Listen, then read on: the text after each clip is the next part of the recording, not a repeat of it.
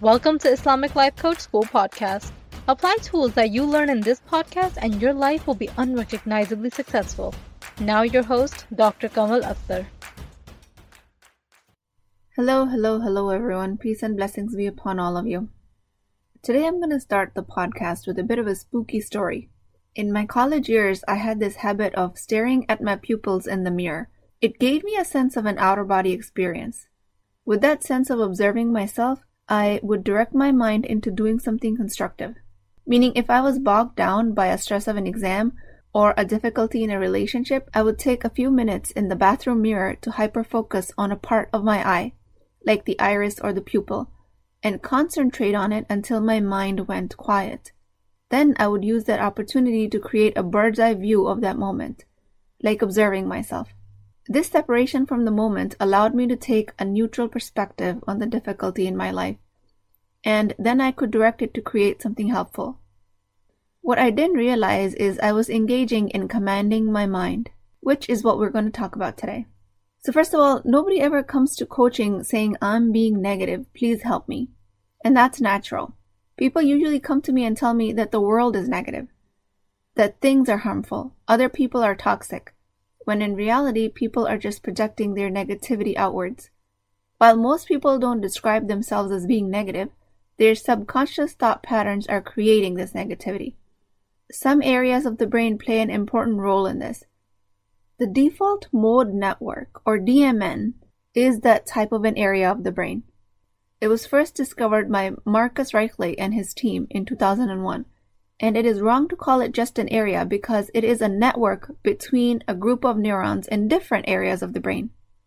So brain is an organ that is active all of the time, even while you're sleeping. The default mode network, or DMN, is active when you're not directing your attention to something. So let me help you visualize this. Imagine the brain and that it has truck stops in it. A truck stop in the front, 2 truck stops in the middle, and 2 in the back of the brain. Then imagine 5-lane highways connecting these truck stops where traffic is free-flowing. That makes up the default mode network. This DMN is active when you're resting passively, when your mind wanders. It is active when you try to take a break during your busy day and you try to take your mind off of the current task at hand. Usually we do this in the name of trying to take some rest, and we drift off into thoughts, when actually in reality it is quite the opposite of rest. In the DMN, paths that are well insulated, meaning the paths that have turned into a 5-lane highway, have to do with thoughts of frustration about others. This is us describing the world as negative. Sometimes these thoughts have to do with procrastination on the recitation of Quran, about how your mother-in-law is toxic, how you are an introvert, therefore extremely shy, how your child's disability is causing you distress, how you don't have financial means to care for your elderly parents. Clients come to me in an attempt to improve their experience, and they think that their judgment of the negative people and the negative circumstance is a fact. And this happens all thanks to the default mode network. And somehow they're also under the impression that making everything else negative somehow makes them non-negative, when all they're doing is hardwiring more negativity in the DMN. While your mind is wandering, these are the patterns that your mind defaults to, thus the name, default mode network. Most active at rest, consumes large amount of the brain's energy. Marcus Reichley showed that upwards of 90% of the energy consumed by the brain is used to support this default negative activity. With some work, clients start to recognize that their negativity about the world is what's causing their suffering. And with that recognition comes the judgment for themselves. Why do I keep doing this? Why do I keep thinking these thoughts? This compounding of judgment is quite the opposite of what we're trying to do, but it happens regardless. It's kind of like you trying to take control of the brain that's been running wild for a long time, and it rebels even more. It doesn't want to be controlled. It actually wants to control you. So it makes the improvement process even harder by having you judge yourself for the judgment you're having about the world. It's quite fascinating. So in other words, it gets worse before it gets better. But it does get better. And that place of better is so blissful, alhamdulillah, that you would thank yourself for doing this work.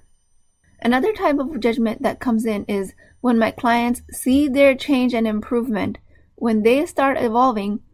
A very insidious belief that shows up for them is that everyone else should be evolving too. They start to see that they get it and other people don't. They have it figured out and others don't. This way, they're being negative just by being better in relation to somebody else, and their brain makes others somehow less than them. We can cushion these types of compounding judgments by commanding our mind. So, what does it actually mean to command our mind?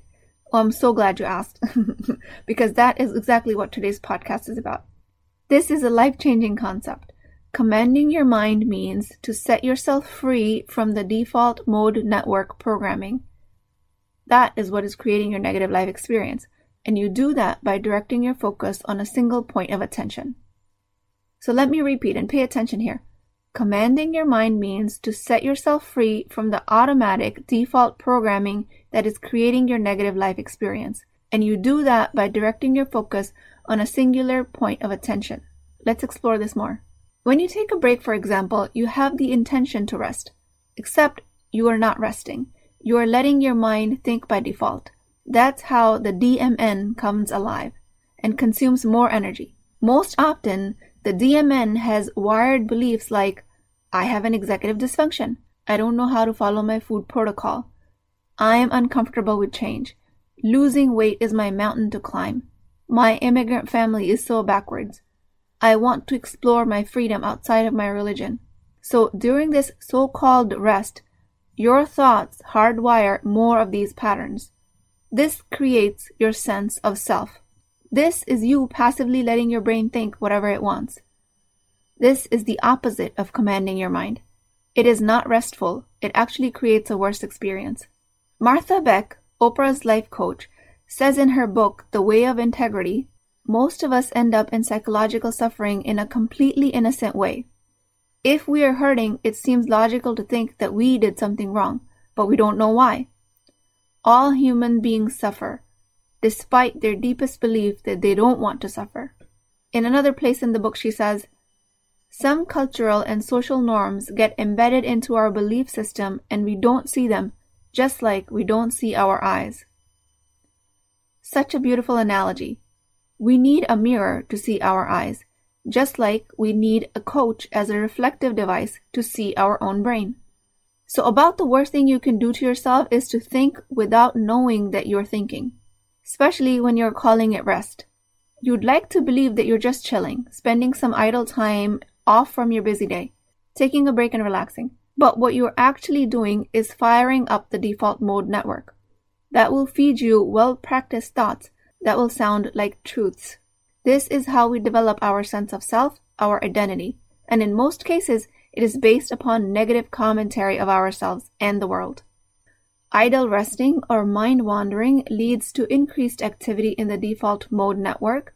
This includes any thoughts that are not associated with your immediate environment, like visiting memories, daydreaming, obsessing about the self, worrying about the future, reminiscing on the past.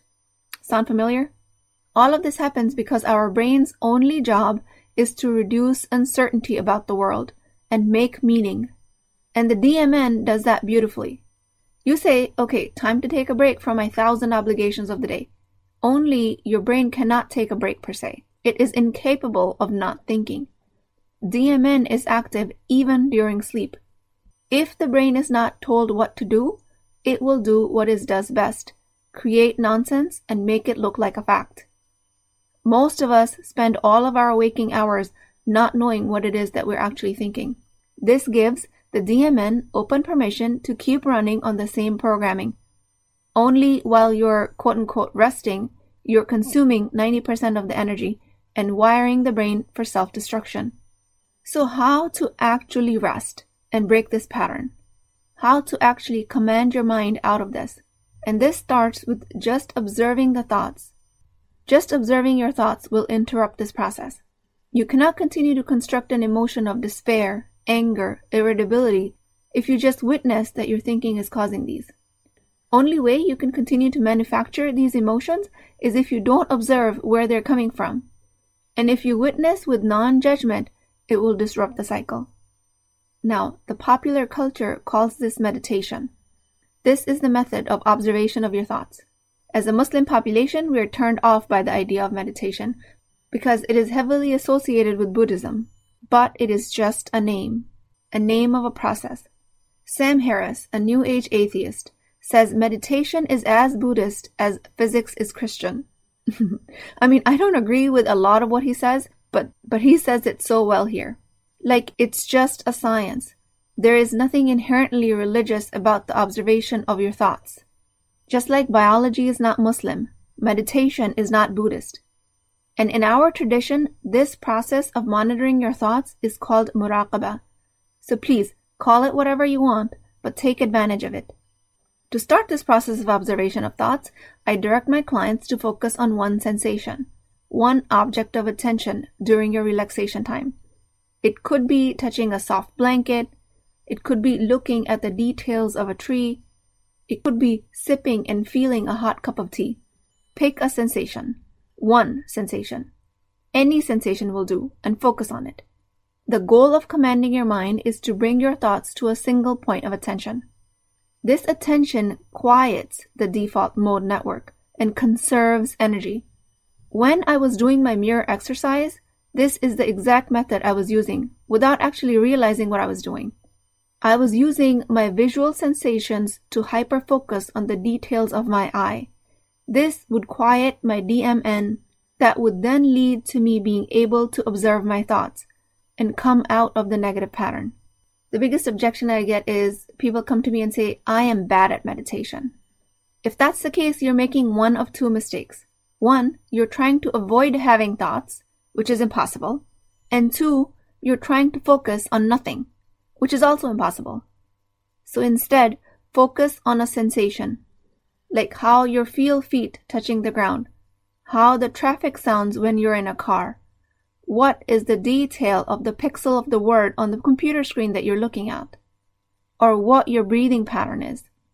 Pick one sensation, touch, hearing, visual, any sensation, and focus on it.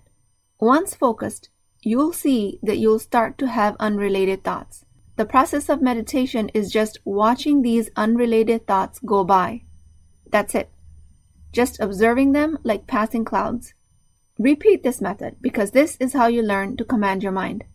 This is how the DMN goes offline and you can actually conserve energy, which is the whole point of resting.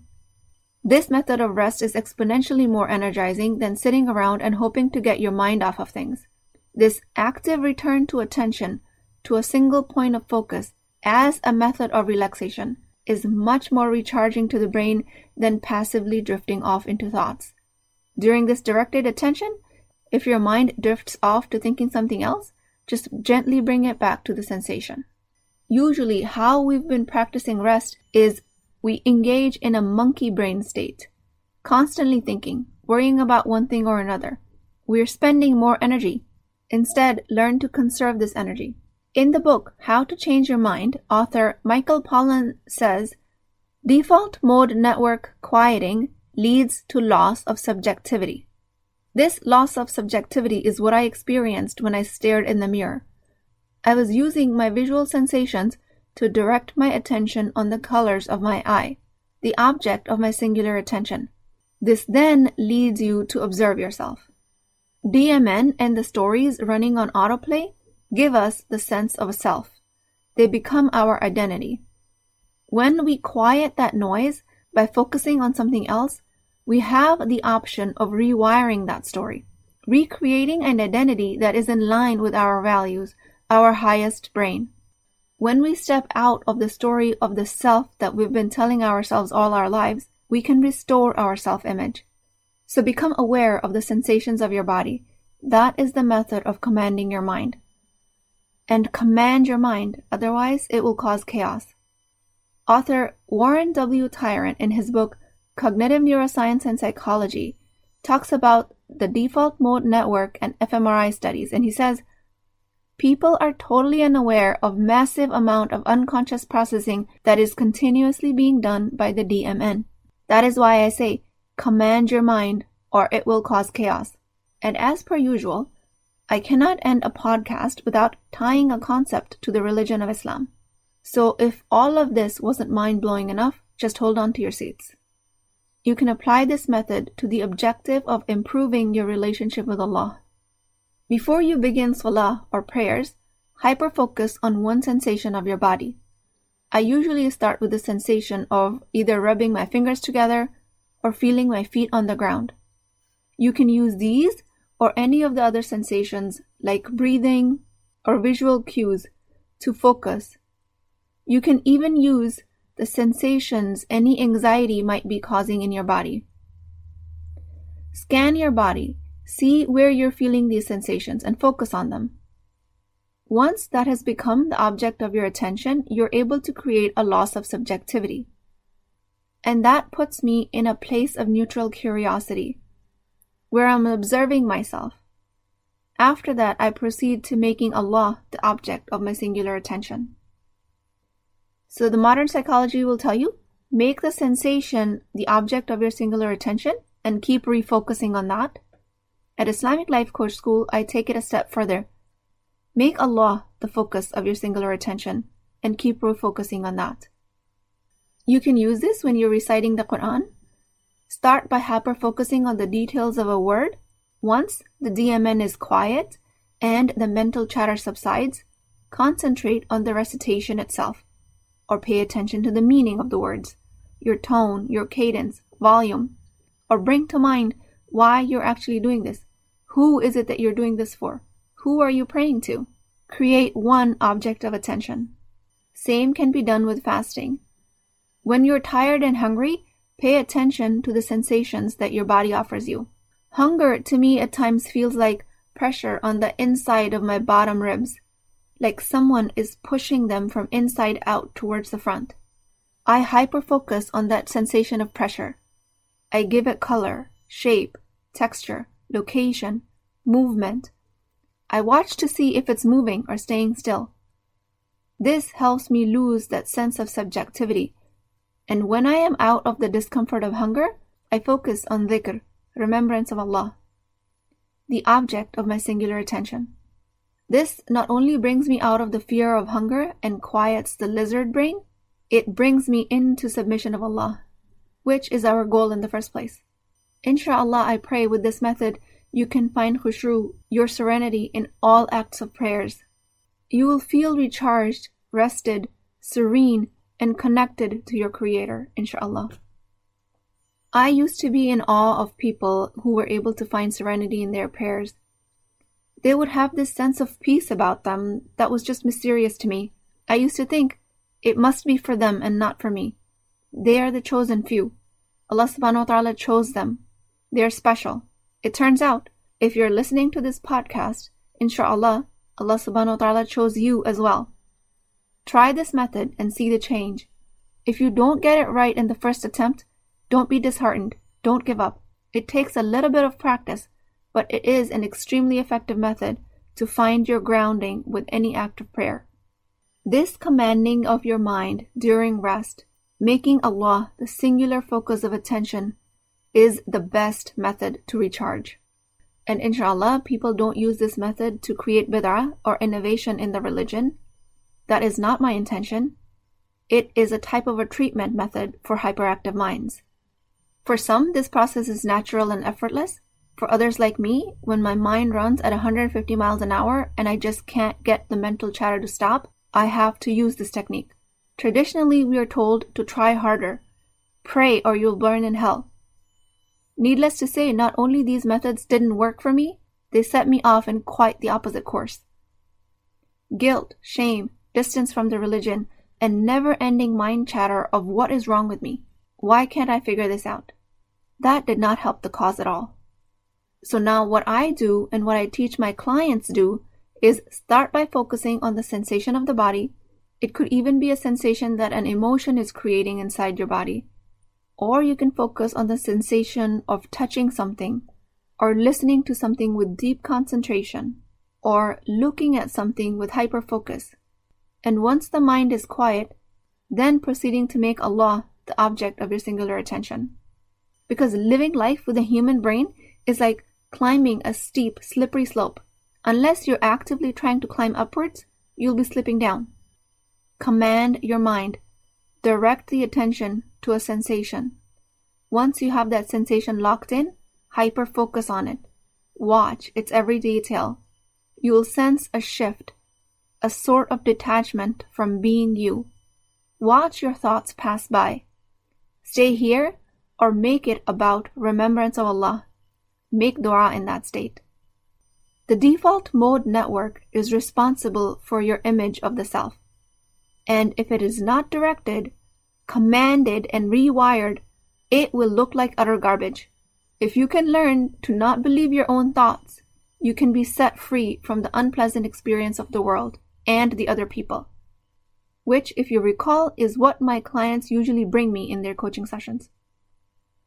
Use the power of commanding your mind to find your grounding while you're leading a meeting, or use it to be the fierce entrepreneur that you are, or be the explorer or the artist.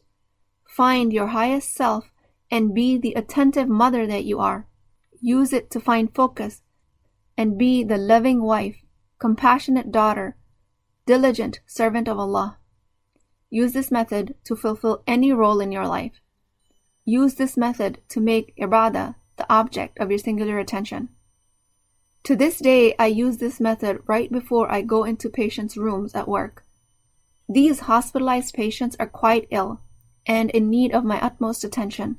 And alhamdulillah, I'm able to leave my limiting beliefs aside and show up for them the way they need me to. With that, I pray to Allah subhanahu wa ta'ala to help us utilize all the ways to get closer to Him. Because if science is not used for the highest purpose, then I'm of the opinion that we might not use it at all. And with that, I ask you guys to keep me in your du'as. I will talk to you guys next time.